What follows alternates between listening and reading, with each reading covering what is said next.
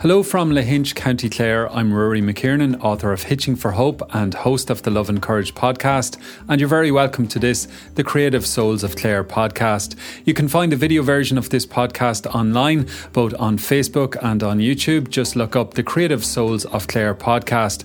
A huge thanks to all who support the podcast, including Creative Ireland Clare, Clare County Council Community Support Scheme, and to all you listeners for tuning in, subscribing, sharing, rating and reviewing the podcast.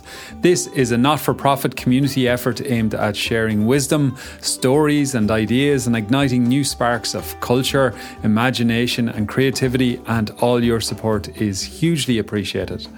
My guest in this episode is Ruth Marshall. Ruth is a poet, author, storyteller and crafter living in East Clare. Originally from Scotland, Ruth is a passionate weaver between the worlds of the arts, culture and heritage, and she's the author of 3 books: Celebrating Irish Festivals, which is about the traditional Irish seasonal festivals, and also Clare Folktales and Limerick Folktales, and her first book of poetry is making its way towards publication. Now, without further ado, let's get started with this Creative Souls of Clare conversation with Ruth Marshall. Ruth, you're very welcome to the Creative Souls of Clare podcast. Can you tell me where you're joining me from today and maybe describe a little bit of what's around you in that part of the world? Okay. Sure. I'm up in East Clare, between Bodyke and Broadford. So it's kind of gentle drumlin country. Yeah. And I'm sitting upstairs in what used to be my son's bedroom, which has over the last year turned into where I Zoom from. And I get a lovely view out from here over towards Feco Mahara, the TV mast over there, which, lights up the night with its lights. Okay, gotcha. Yeah. And so you mentioned you've been doing it sounds like you've been doing a lot of Zooming there. Have you been Zooming around the world, or what has Zoom world been like for you? Oh, no, I haven't done an enormous amount of Zoom, I have to say. I joined a couple of courses. I learned a few things, kind of some essential skills that I needed when a lot of the arts projects I had lined up for working in schools or with groups, disappeared with the lockdowns. And then there was Clare Arts Office, I think, organised some courses online with, what's his name, Michael Fortune, on filming with your phone and making short videos and so on. So I took part in those and then made a few wee bits of video that carried some of that work. Lovely. For a little while. Lovely. Yeah. So you're obviously a believer in the idea of lifelong learning. Would that be right? Oh yeah, I'd say so. Yeah. You're always kind of, you just reading more about you as well. You strike me as someone who's never going to be too idle. Like you're constantly kind of either learning or teaching in a way. I don't know if you consider yourself a teacher as such, but I think inadvertently, yes. Yeah. I suppose a lot of what I would do is facilitation, more, I guess I'd kind of see it more as holding the space for people to, express their creativity in rather than teaching the skills. Yeah. Some of my background would have been in kind of transpersonal kind of group work. And, things like sacred dance, soul making and so on. But creativity has always been like the red thread that kind of carries through most of what I do.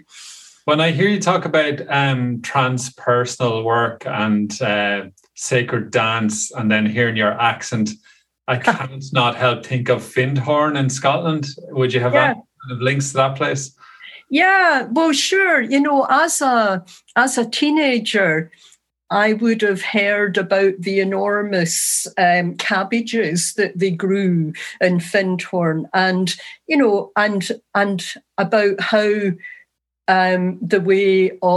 their way of working in cooperation with the nature spirits and the elementals.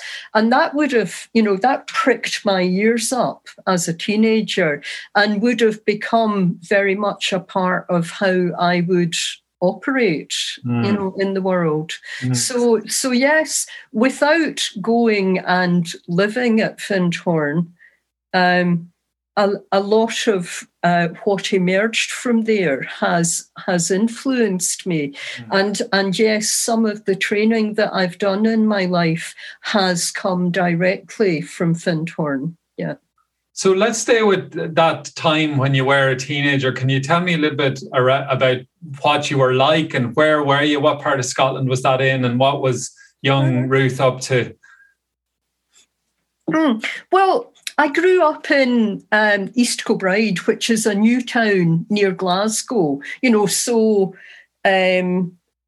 here you could liken it to, say, Tala or Shannon, that kind of thing.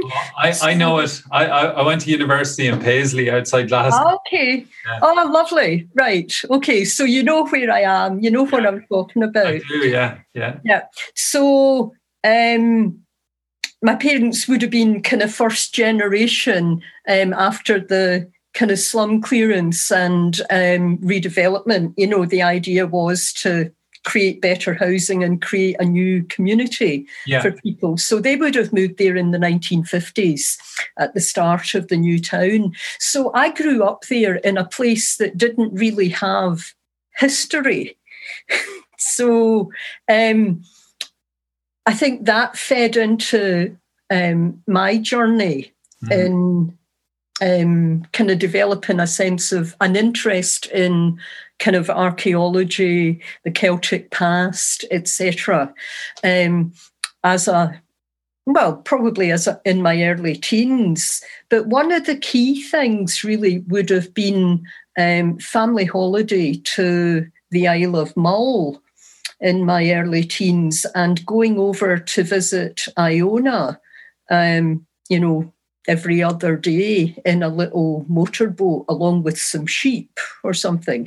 So, and on the island of Iona, I don't know. Do you know the island? It's where Colm Keogh landed when he left Ireland in exile. Yeah, I know of it, and it's very much. It strikes me as a core part of when Ireland and Scotland were almost the one nation in a way.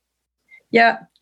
Well, sure. Yeah. With the movement of the Scots, the Dalriada from Ireland to the west of Scotland. Yeah. And the settlement then on Iona would have kind of linked in with that. But it was also a focal point for spirituality. And again, that old kind of early Christianity that was more earth-based, than it became later on. Yeah. But what I found in, as a 12, 13-year-old on Iona was stuff that just woke up my senses in a way that nothing had prior to that. I remember walking along just a little pathway by the edge of a field, and the air was full of the sound of bees, just busy buzzing away. The field was full of red clover, so, bright pink, like a sea of it. And the air was also full of the scent of those flowers, and it smelled like honey. And sure, the sun must have been out or a breeze or whatever, but I'd never experienced my senses so vividly before. And it woke something up in me, And sure, I could go on, I could say more about that, but what it went down as in my personal history, if you like, is like I met something very profound there that changed me and woke something up in me. Like I spent hours lying by the side of a stream just watching the water move, through the stones. And I wrote my first poems there. And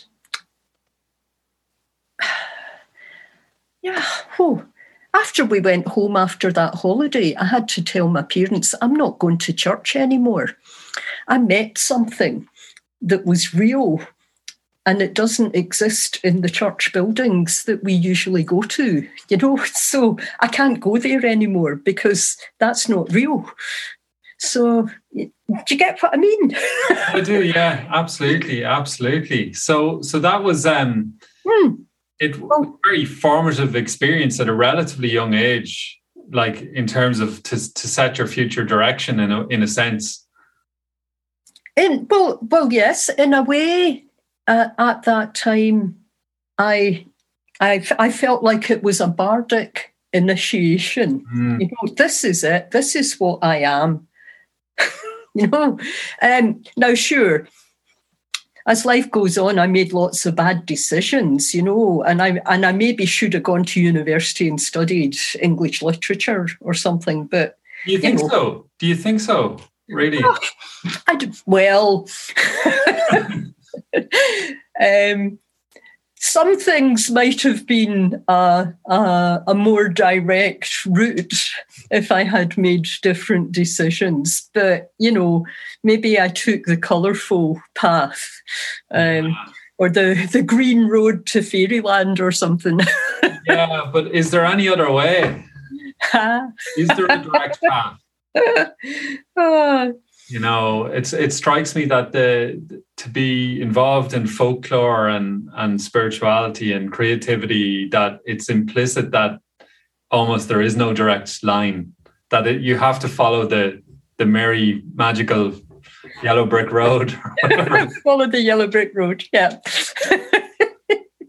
I tell you, just this may be a digression, but just the last 5 years, I've spent the summer months working as a tour guide on Scattery Island down in West Clare, and at the start of the summer, there's a path, a grassy path that leads you up the hill to the highest point on the island, and that's known as the Hill of the Angel.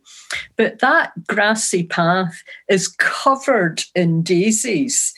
So when you're walking up that path to Knocknanangle, the Hill of the Angels, you're walking this daisy path, which is just like that. I think that, that road to fairyland.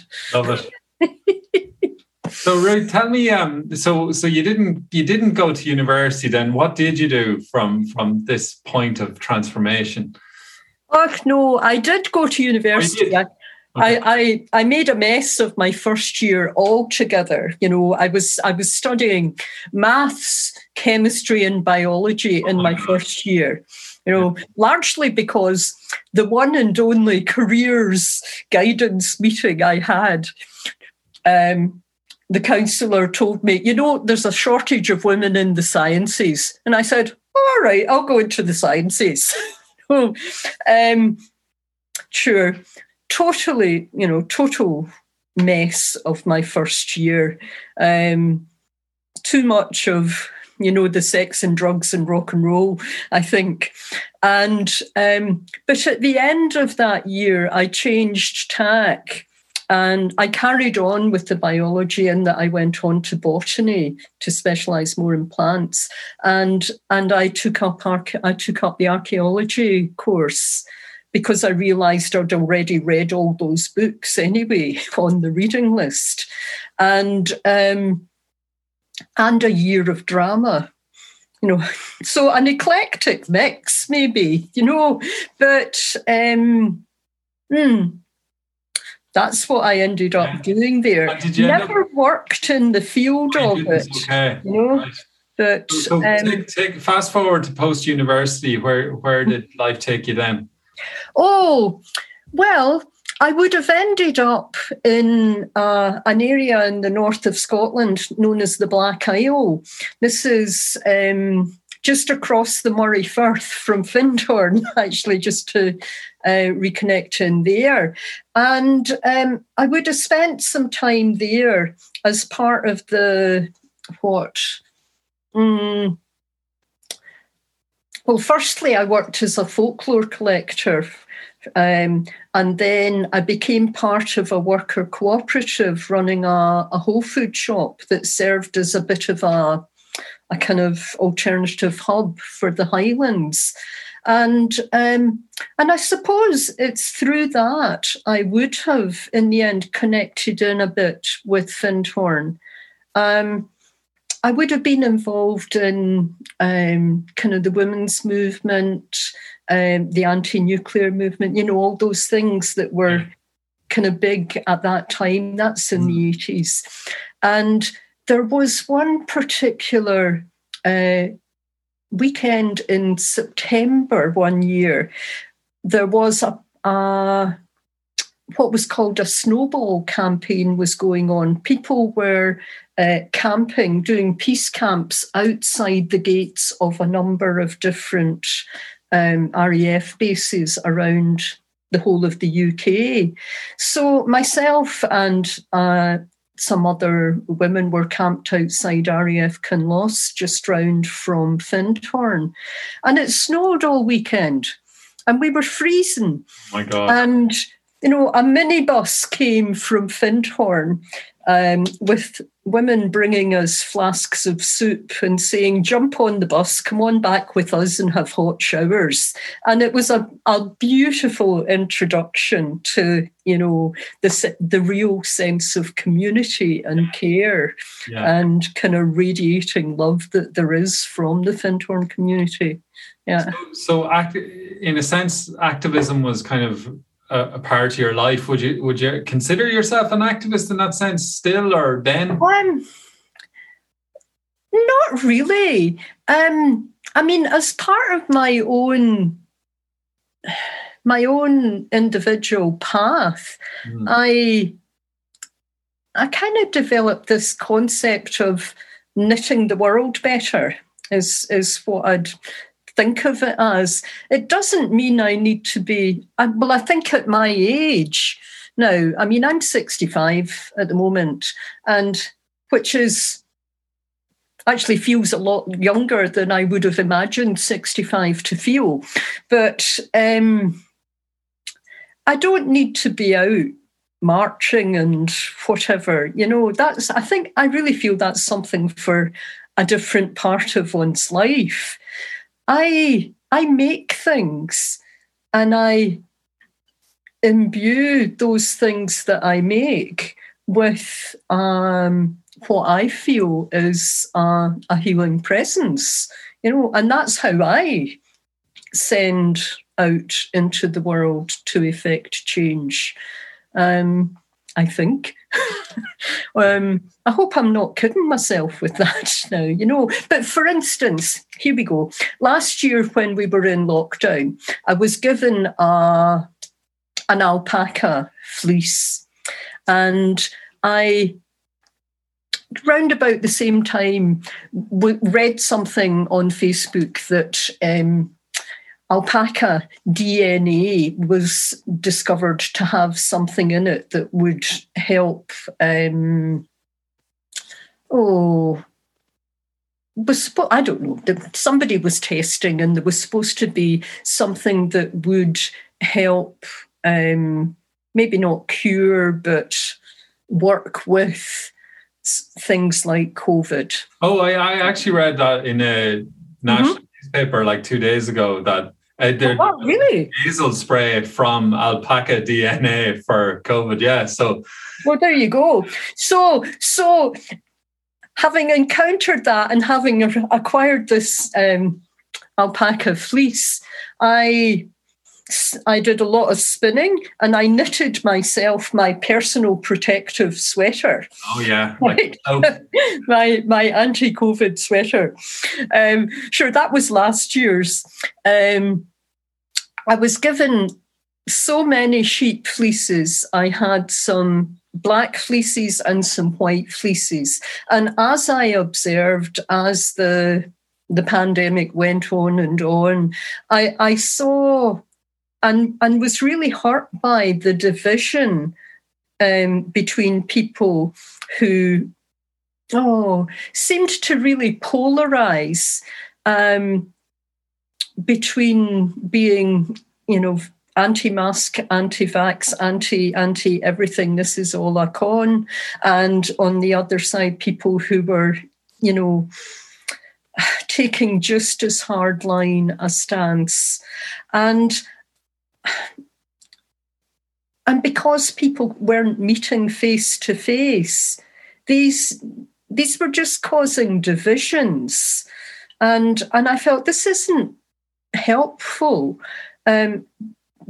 This situation is not black and white.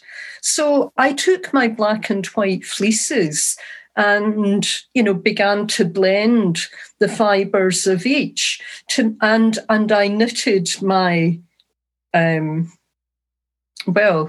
knitted my everything is not black and white sweater. That was my I suppose my creative response to the division there. And so I wear that as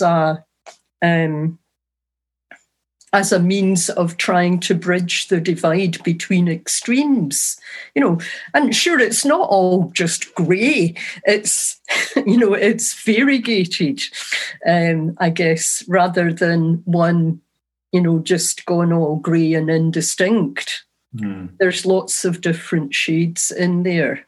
And I think, we need to be able to acknowledge those different shades in all of our opinions and give each other space to be heard with them. Yeah, that idea of hearing different voices when perhaps we don't like those voices or they're uncomfortable.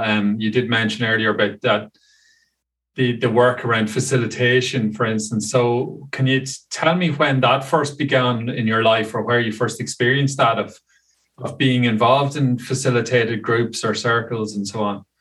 Yeah, now when would that have happened? I mean, I suppose in the kind of early to mid 80s, when I'd have been part of things like what were at that time called consciousness raising groups, and would have been learning a bit about different healing, in inverted commas, I guess, methods. I suppose I would have been observing others' facilitation and kind of realizing the difference between that and being the expert teaching, But it would have been quite a long time after that I would have begun to hold space in that way myself. Probably late 90s or something like that. I'd say I would have started bits of training in sacred dance facilitation, soul making, etc., and the teaching of different types of energy healing. And I suppose the other thing as part of that was I kind of inherited the editorship of Network Ireland, Holistic Magazine. Oh, yeah, I remember that, Yeah. Yeah, I remember your name from that time. I don't know, was it your mother? It was probably my mother or my father or both, because Yeah, well, I was growing up in rural County Cavan, and there wouldn't have been a huge amount of access to alternative thinking or information. And I do remember seeing this magazine on the kitchen table, you know. Yeah. So, so that would have been another of the ways my kind of holding the threads together. Yeah. Like, for others to do the good work in the world, I think. Yeah. I didn't need to be the one who was doing it if I could just hold the space for it. Yeah. It's a really powerful role. I think sometimes it's often referred to, or could be referred to, as servant leadership, where one is serving from behind, in a sense, in that often we understand leadership as the person up front. But it's so important that somebody stays behind and keeps the ship fueled and so on. And that's a nice way of seeing it. And certainly in my years in that role, I was aware that I was invisible, and I know if I was out and about at workshops or whatever and people would hear my name, they'd say, "Oh, I know you, you're so-and-so," and they'd think they knew me. Mm. And I realized, no, but you don't know me because I keep myself out of it. I hold this. Yeah. So, interesting. Yeah, and I'm quite struck by the fact that you've, in essence, had a direct influence in my upbringing. There you go. And no doubt many, many others. And I suppose that's, the essence of a lot of cultural work, is that we don't always see or know the impact, and have to almost trust that if we show up with integrity and the right intention, then, and the work is of a sufficient standard, that it will ripple out and take whatever form it takes. Yep. And and there's something kind of magical about being able to just remain invisible in that way, and just let the work happen, let the work spread, let the cloak spread, like Bridget's cloak. Yeah. Yeah. And I suppose even particularly now, well, we've always had it, but the idea of a kind of individualistic society where the cult of the individual is revered, and maybe everybody wants to be a hero, or that the aspiration is to be seen and to be known. But what that can engender is a very ego-based society. Well, I think we kind of need a balance between those, where the individual can be seen. Absolutely. When it's, the important moment for that. But so long as we can keep that ego aside, there's nothing wrong with ego and having a healthy ego. That's about presence and being able to kind of stand up in the world and say, this is what I am. But I know when it gets into something beyond that, and I suppose it becomes narcissistic, maybe. I once heard the term around facilitation of, when you're introducing a group, that you sometimes encourage the quieter people to step forward and the louder people to step back. And it's to know when to step forward and to know when to step back. And I guess in any lifetime, we have a time where we step forward or are asked to, or, that there is a time for the individual. And I think that sometimes the collective societies perhaps repress the individual as well, that we can romanticize collectivism. What what comes to mind for me here just now is my son's experience. How old are you, Rory? I can't divulge that now. I'm 43. Okay, so he's about 10 years behind you, yeah. But, has spent a few years living in Vietnam and currently Taiwan. So in societies that operate very much more in that collectivistic way rather than the individual, yeah. So, and just there's a whole different perspective on things. Certainly, some things are more proscribed, is that the word? Restricted and limited. You have to exist within these narrow guidelines. But yeah, at the same time, when it came to when it came to dealing with the pandemic, for example, things could just close down, stop, and people respected the boundaries on that in a way that here in the more highly individualistic West, people would resist that as an infringement of freedom. Yeah, that's an interesting one. I did read during the pandemic that many of the societies who fared better were more collectivized because they were taking on the well-being of the collective rather than the individual. Yeah. And there probably are times for that. Yeah. So again, another one of these things that you need to find the balance between, that and find the way of respecting both.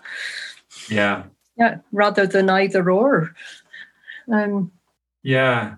So Ruth, and another way you've come into my life inadvertently is we have a book in our house here, Folk Tales of Clare, and so your name is actually sitting there for several years right in front of me. And I'd be curious now to know, well, at some point in this story, we're going to have to make the leap from Iona over through, you obviously ended up in Ireland somehow, so we'll have to touch on that. And then more so specifically how we both ended up in Clare in different parts, but and then it's not strange in any way based on everything you've said how you would end up in folk tales, but obviously folklore and heritage has been a big part of the journey. Well, sure, I would have. I've been living in Clare for must be about 35 years at this stage. And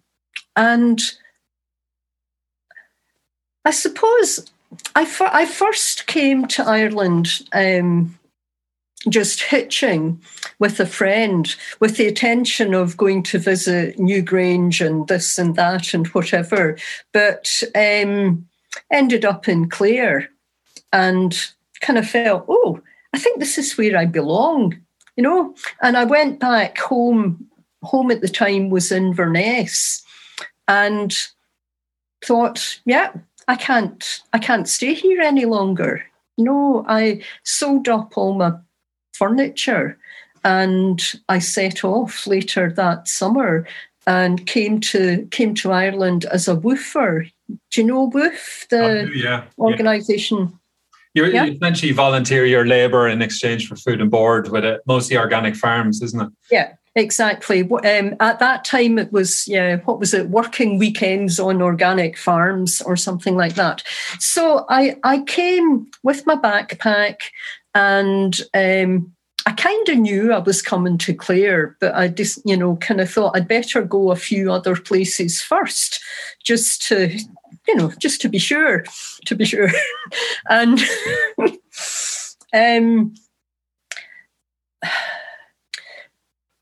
the one place that I was going or was hoping to go said, oh, well, we can't take you, but this friend of ours might. So, I wrote to them. Of course, we didn't have email, we didn't have Zoom, etc. back then. You did it all by writing letters to each other.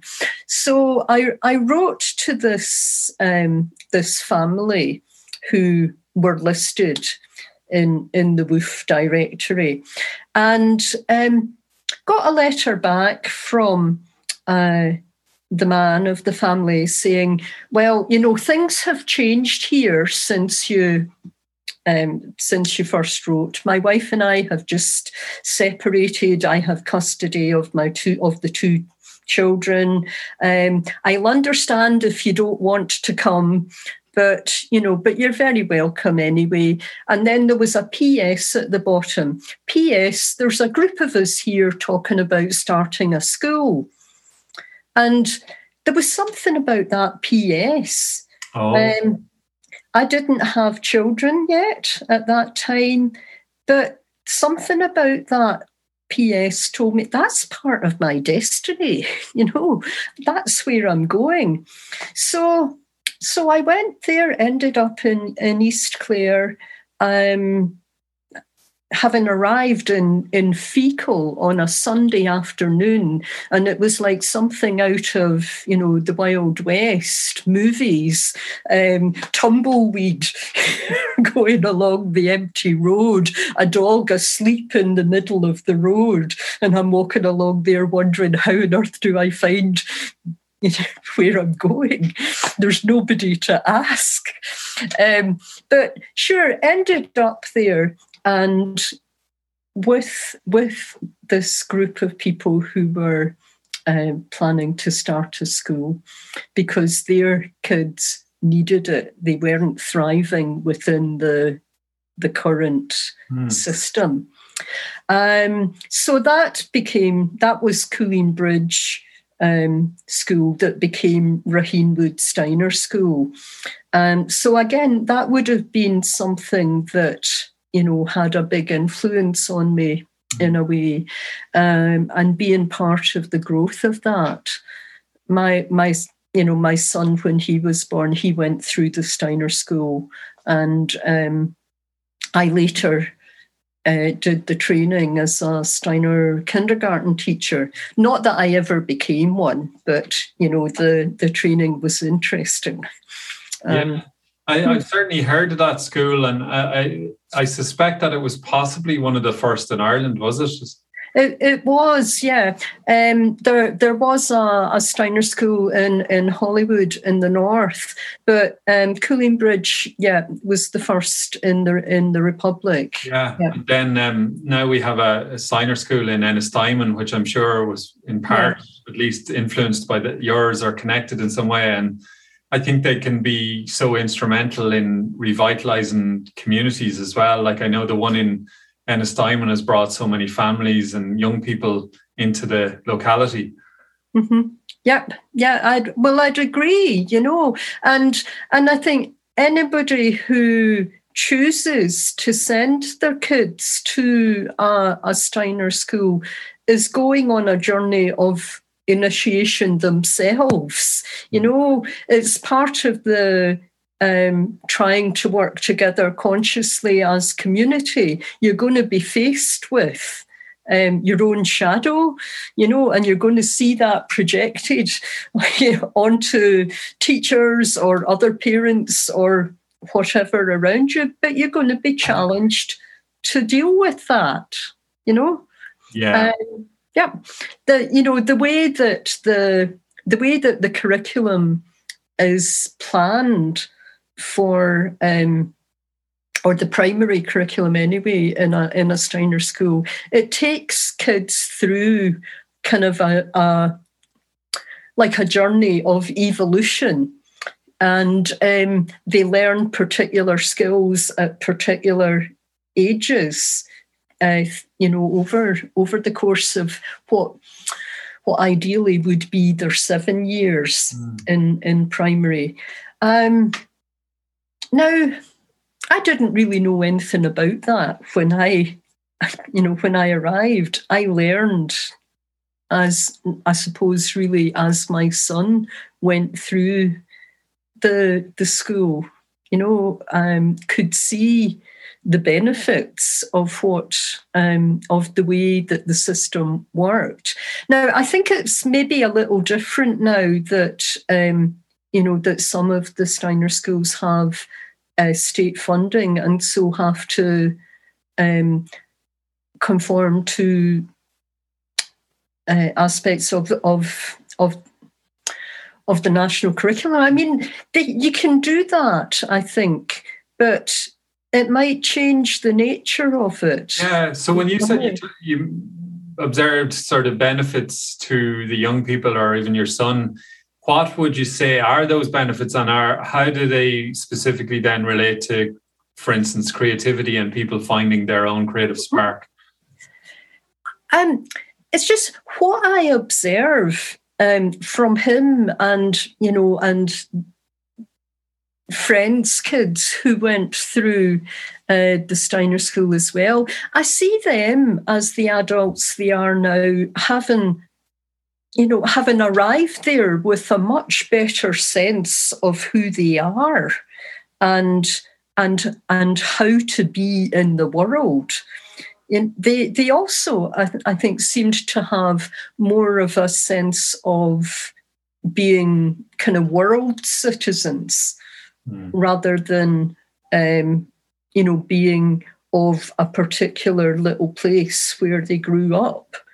That I think would have affected me and my generation.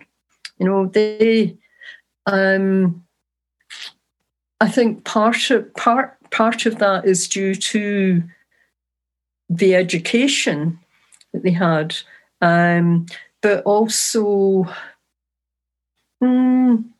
that they mixed with a more kind of multinational is not the right word for it, but you know what I mean. Yeah, a more cosmopolitan. Don't know. Essentially different backgrounds and so did you see then, like, the role of the arts and crafts, for instance, playing a more pivotal role there for children? Oh yeah, well, absolutely. I know that certain craft skills are taught at certain ages within the Steiner system, and it's there are things that I haven't got the facts at my fingertips here just now, but I know there are certain things that happen in child development at certain ages, and the use of the fingers, the use of the hands to carry out specific tasks relates to this in some ways. Learning about knitting and crochet and whatever gets the fingers moving. Nowadays so many kids only use their fingers and thumbs to work keyboards. Yeah, that's a good point, yeah. But working with wool is so much more than that. It's more than just making something. It's experiencing warmth in the texture of it, and winding in particular directions kind of mimics something that's going on internally in the development of the young person. And then, when they get on to sewing and they do cross stitch at a particular age, and there's something there that they do about mirroring what's going on one side to what's going on the other. It's like, see, you can imagine the spine as the midline, and so you're bringing things into balance by being able to mirror what's going on the other side. I don't know enough about that, I'm afraid. Yeah. That's very interesting. And just moving back to your own life, Ruth, and your own work, specifically then, you've now got, I think, 3 books. Clare Folktales, Limerick Folktales, and let me think what the other one was. Irish Festivals, was it? Yeah. So at what point did you start writing, and why did you start writing? I've always been writing. I mean, it's just something I've always done. And I suppose at some point in my life it was writing articles for magazines. Other points in my life it was writing poetry, etc. But the festivals book, that's something that kind of within the Steiner Waldorf parents world, there was a book that most families would have had at one time called Festivals, Families and Food, which looked at kind of the seasonal festivals of the year in England largely and other cultures, and then looked at ways of celebrating that within your family. And so I had a copy of that. We all had a copy of that.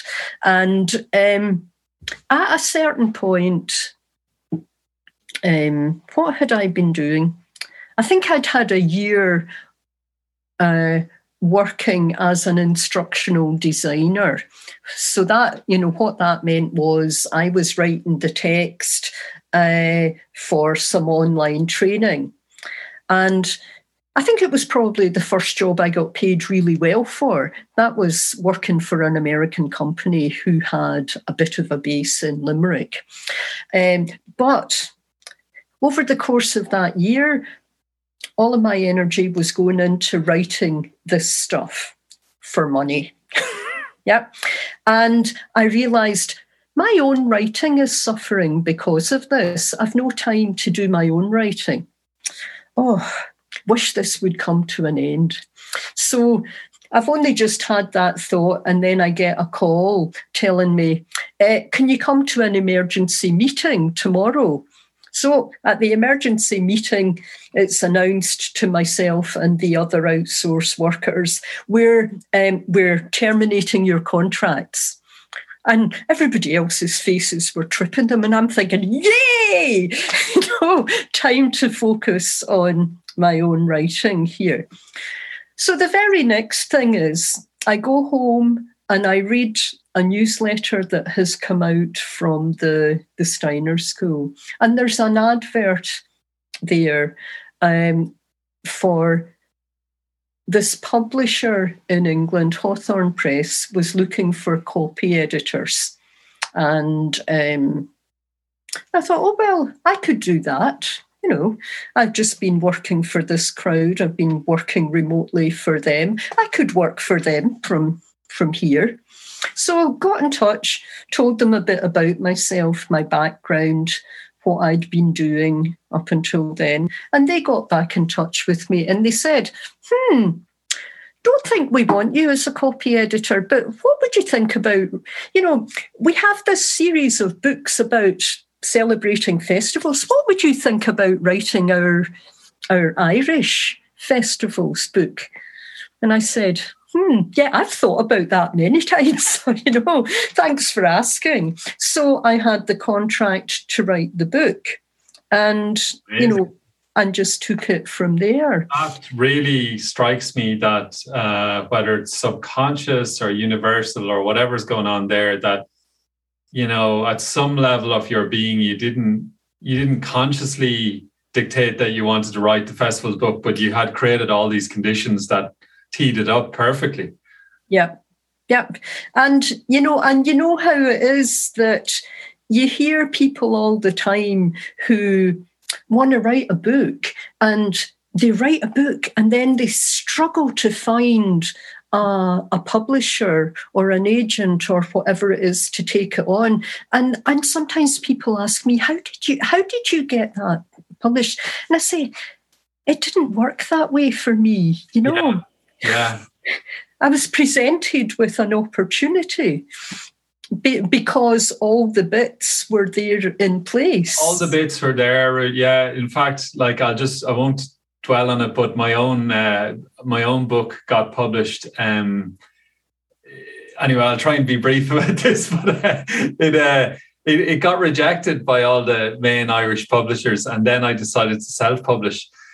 Then I was quite happy with that decision. And then out of the blue, an email from a respected American publisher came, and they wanted to publish it because they'd heard about it and they'd listened to a podcast that I did. So in some ways, it was because of the podcast that I was doing that this opportunity came. And that then allowed my book to go into the United States and Canada and all over the world, whereas the Irish ones wouldn't have. So it's funny, you can only do so much planning and strategizing, and then the other bits work in their own mysterious ways. I've no idea how that works, but it's entirely fascinating. Yeah. I mean, something similar happened with when it came to the folktales books. I'd been working as a storyteller for a while in schools and museums and so on. And I got a phone call one day from a friend who was a storyteller in Leitrim, and phoned me up to say, I've just heard there's this crowd, they're bringing out a folktales book for each of the counties in Ireland. They've done the same, or they're doing the same in the UK, but they're doing this in Ireland now. And blah, blah, blah, blah, blah. I'm going to do the Leitrim one, she says. Why don't you get in touch? You could be doing the Clare one. So there you go, yeah. So I got in touch with them to say, I've just heard you're doing this. I'm interested. Yeah. What's the story? And you're already a published author at this point. Yeah. So told them a bit of what I'd been doing. Now, I did have in the back of my mind, sure, maybe Eddie Lenihan should be writing the Clare book, Yeah. And I thought, I'd better mention him just in case, what if Eddie sends the fairies against me, if I go and do that. But they came back to me and they said, well, that's all well and good. Thanks for mentioning. But it's you we're talking to.